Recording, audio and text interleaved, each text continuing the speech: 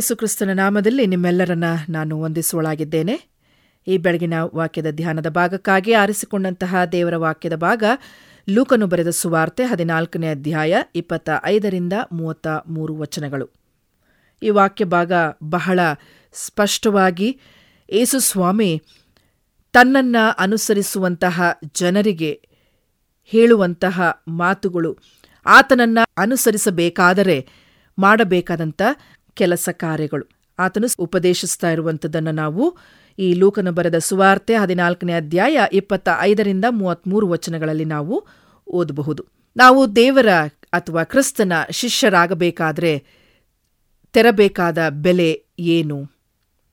ಯೇಸು ಸ್ವಾಮಿ ತನ್ನನ್ನು ಅನುಸರಿಸುವವರಿಗೆ ಹೇಳುತ್ತಿರುವ ಮಾತುಗಳು, ಯಾವ ರೀತಿಯಲ್ಲಿ ಆತನನ್ನು ಅನುಸರಿಸಬೇಕು, ಆತನನ್ನು ಅನುಸರಿಸುವವರಿಗೆ ಇರಬೇಕಾದ ಗುಣಲಕ್ಷಣಗಳು ಯಾವುದು, ಮಾಡಬೇಕಾದ ಕರ್ತವ್ಯ ಏನಾಗಿದೆ.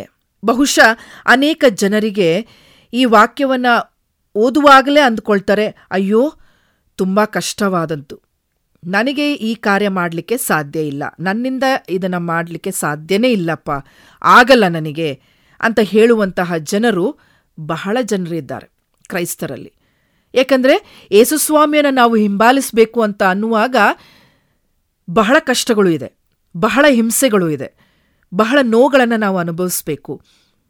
ಯೋಚನೆ ಮಾಡಿ ನಾವು ಯೇಸುಸ್ವಾಮಿಯನ್ನು ಹಿಂಬಾಲಿಸ್ತೇವೆ. ಅಯ್ಯೋ ನಾನಿದನ್ನೆಲ್ಲ ಬಿಟ್ಟು ಯೇಸುಸ್ವಾಮಿಯನ್ನು ಹಿಂಬಾಲಿಸಬೇಕಾ, ಯಾಕೆ ನನಗೆ ಇದೆಲ್ಲ ಬೇಕು ಅನ್ನುವಂತಹ ಜನರಿದ್ದಾರೆ. ವಚನ 26ರಲ್ಲಿ ನಾವು ನೋಡುವ ಹಾಗೆ, ಯಾವನಾದರೂ ನನ್ನ ಬಳಿಗೆ ಬಂದು ತನ್ನ ತಂದೆ ತಾಯಿ, ಹೆಂಡತಿ, ಮಕ್ಕಳು, ಅಣ್ಣ ತಮ್ಮಂದಿರು, ಅಕ್ಕ ತಂಗಿಯರು ಇವರನ್ನೂ ತನ್ನ ಪ್ರಾಣವನ್ನೂ ಸಹ ಹಾಗೆ ಮಾಡದಿದ್ದರೆ ಅವನು ನನ್ನ ಶಿಷ್ಯನಾಗಿರಲಾರನು.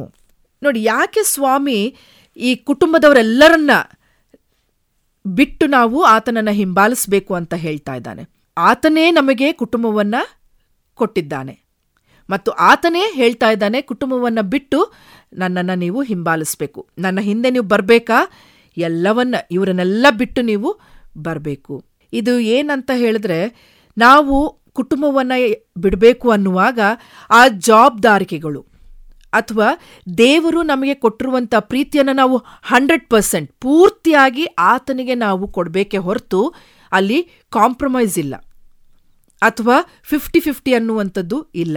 ನಾನು ಸ್ವಾಮಿಗೆ ಅರ್ಧ ಭಾಗವನ್ನು ಪ್ರೀತಿಯನ್ನು ತೋರಿಸ್ತೇನೆ, ನನ್ನ ಕುಟುಂಬಕ್ಕೂ ಕೂಡ ನಾನು ಅರ್ಧ ಭಾಗ ಪ್ರೀತಿಯನ್ನು ನಾನು ತೋರಿಸ್ತೇನೆ ಎಂಬುದಾಗಿ ಅಲ್ಲ ಪ್ರಿಯರೇ. ದೇವರು ನಿನ್ನಲ್ಲಿರುವಂಥದ್ದೆಲ್ಲವನ್ನ, ಅಂದರೆ ಆತನನ್ನೇ ನಾವು ದೃಷ್ಟಿಸಿ ಆತನ ಹಿಂದೆ ನಾವು ಅನುಸರಿಸುವವರಾಗಿ ಇರಬೇಕು. ಪೂರ್ತಿಯಾಗಿ ನಮ್ಮನ್ನು ನಾವು ಆತನಿಗೆ ಸಮರ್ಪಿಸಿಕೊಳ್ಳಬೇಕು.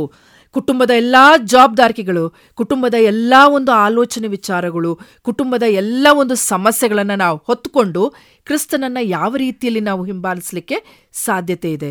ನಮ್ಮ ಜೀವಿತವನ್ನು ನಾವು ತೊರೆದುಕೊಂಡವರಾಗಿ, ಅಥವಾ ನನಗೆ ಬೇರೆ ಯಾವ ಒಂದು ಆಲೋಚನೆ ಬೇಡ, ಯಾವ ಒಂದು ಜವಾಬ್ದಾರಿಕೆಗಳು ಬೇಡ, ನಾನು ಕ್ರಿಸ್ತನನ್ನು ಮಾತ್ರ ನಾನು ಹಿಂಬಾಲಿಸಿಕೊಂಡು ನಾನು ಹೋಗ್ತೇನೆ, ಆತನೊಬ್ಬನನ್ನೇ ನಾನು ಪ್ರೀತಿ ಮಾಡ್ತೇನೆ ಎಂಬುದಾಗಿ ನಾವು ಹೇಳಿ ಆತನನ್ನು ಹಿಂಬಾಲಿಸುವಾಗ ಖಂಡಿತವಾಗಿಯೂ ದೇವರು ನಮಗೆ ಇನ್ನೂ 100ರಷ್ಟು ಪ್ರತಿಫಲವನ್ನು ಕೊಡಲಿಕ್ಕೆ ಸಾಧ್ಯತೆ ಉಂಟು. 2ನೇ ಭಾಗವನ್ನು ನಾವು ನೋಡ್ತೇವೆ 27ನೇ ವಚನದಲ್ಲಿ, ಯಾವನಾದರೂ ತನ್ನ ಶಿಲುಬೆಯನ್ನು ಹೊತ್ತುಕೊಂಡು ನನ್ನ ಹಿಂದೆ ಬಂದ ಹೊರತು ಅವನು ನನ್ನ ಶಿಷ್ಯನಾಗಿರಲಾರನು. ಯಾವ ರೀತಿಯಾದಂಥ ಶಿಲುಬೆ ಅಂತ ಹೇಳುವಾಗ ನಾವು ಜನರನ್ನ ಶಿಲುಬೆಗೆ ಹಾಕ್ತಾ ಇದ್ರು. ಯಾಕೆ ಅಂತಂದರೆ ಅವರು ಕಳ್ಳರೇ ಆಗಿರ್ಬೋದು ಅಥವಾ ಘೋರ ಪಾಪ ಮಾಡಿದಂತಹ ವ್ಯಕ್ತಿಗಳು. ಆಗ ಅವರನ್ನ ಶಿಲುಬೆಗೆ ಹಾಕುವಂಥ ಒಂದು ಪದ್ಧತಿ. ಯಾವ ವ್ಯಕ್ತಿ ಆ ಒಂದು ಶಿಲುಬೆಯನ್ನು ಹೊತ್ತುಕೊಂಡು ಹೋಗ್ತಾ ಇದ್ದಾನೋ ಜನರು ಆತನನ್ನು ನೋಡಿ, ಅಯ್ಯೋ ಈತನ ಕಥೆಯನ್ನು ಮುಗಿತು, ಈತನು ಮರಣಕ್ಕೆ ಗುರಿಯಾಗಿದ್ದಾನೆ ಅನ್ನುವಂತಹ ಒಂದು ಸೂಚನೆ. ಹಾಗಿದ್ರೆ ಯೇಸುಸ್ವಾಮಿ ಕೂಡ ಆ ಶಿಲುಬೆಯನ್ನು ಹೊತ್ತುಕೊಂಡಂತಹ ವ್ಯಕ್ತಿ. ಯಾರಿಗಾಗಿ ಆತನು ಶಿಲುಬೆಯನ್ನು ಹೊತ್ತುಕೊಳ್ತಾನೆ? ನನಗಾಗಿ, ನಿನಗಾಗಿ, ನಾನು ನೀನು ಮಾಡಿದಂತಹ ಪಾಪಕ್ಕಾಗಿ. ಆತನು ಏನೂ ಪಾಪ ಮಾಡಲಿಲ್ಲ, ಆತನು ಯಾವ ತಪ್ಪನ್ನು ಮಾಡಲಿಲ್ಲ, ಆದರೂ ಕೂಡ ಹಿಂಸೆಗೆ ಒಳಗಾಗ್ತಾನೆ, ಕಳ್ಳ ಅಂತ ಅನ್ನಿಸ್ಕೊಳ್ತಾನೆ, ಈತನು ದ್ರೋಹಿ ಅಂತ ಹೇಳಿ ಅನ್ನಿಸ್ಕೊಳ್ತಾನೆ. ಏನೆಲ್ಲ ಆತನು ನಮಗೋಸ್ಕರ ಆತನು ಆ ಒಂದು ಮಾತುಗಳನ್ನು ಕೇಳಿಸ್ಕೊಳ್ಬೇಕಾಯಿತು, ನೋವನ್ನು ಅನುಭವಿಸಬೇಕಾಯಿತು. ಅದಕ್ಕಾಗಿಯೇ ದೇವರು ಹೇಳ್ತಾ ಇದ್ದಾನೆ, ನಿಜವಾಗಿಯೂ ನೀನು ಸಿದ್ಧನಿದ್ದೀಯಾ, ಈ ರೀತಿಯಾದಂಥ ಅವಮಾನಗಳನ್ನು, ನಿಂದನೆಗಳನ್ನು ಅನುಭವಿಸಲಿಕ್ಕೆ ನೀನು ಸಿದ್ಧನಿದ್ದರೆ ಮಾತ್ರ ನನ್ನ ಹಿಂದೆ ನೀನು ಬರಲಿಕ್ಕೆ ಸಾಧ್ಯತೆ ಇದೆ. ಈ ರೀತಿಯಾದಂಥ ಶಿಲುಬೆಯನ್ನು ಹೊತ್ತುಕೊಂಡು ಬರಲಿಕ್ಕೆ ನೀನು ಸಿದ್ಧನಿದ್ದೀಯಾ. ಪೌಲನು ಕೂಡ ತನ್ನ ಜೀವಿತದಲ್ಲಿ ಅನುಭವಿಸಿದ ನೋವುಗಳು ಸ್ವಾಮಿಯ ನೋವಿನ ಮುಂದೆ ಏನೂ ಇರಲಿಲ್ಲ.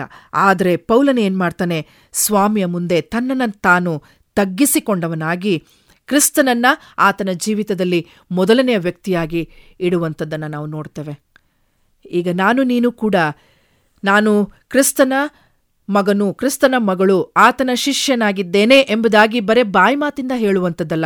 ನಮಗೆ ಬರುವಂತಹ ಹಿಂಸೆಗಳನ್ನು, ನೋವುಗಳನ್ನು, ಅವಮಾನಗಳನ್ನು ಆತನ ಹೆಸರಿನಲ್ಲಿ ನಾವು ಅನುಭವಿಸುವುದಾದರೆ ಖಂಡಿತವಾಗಿಯೂ ಆತನ ಶಿಷ್ಯರಾಗಿ ಇರಲಿಕ್ಕೆ ಅದು ಪ್ರೂವ್ ಆಗ್ತದೆ.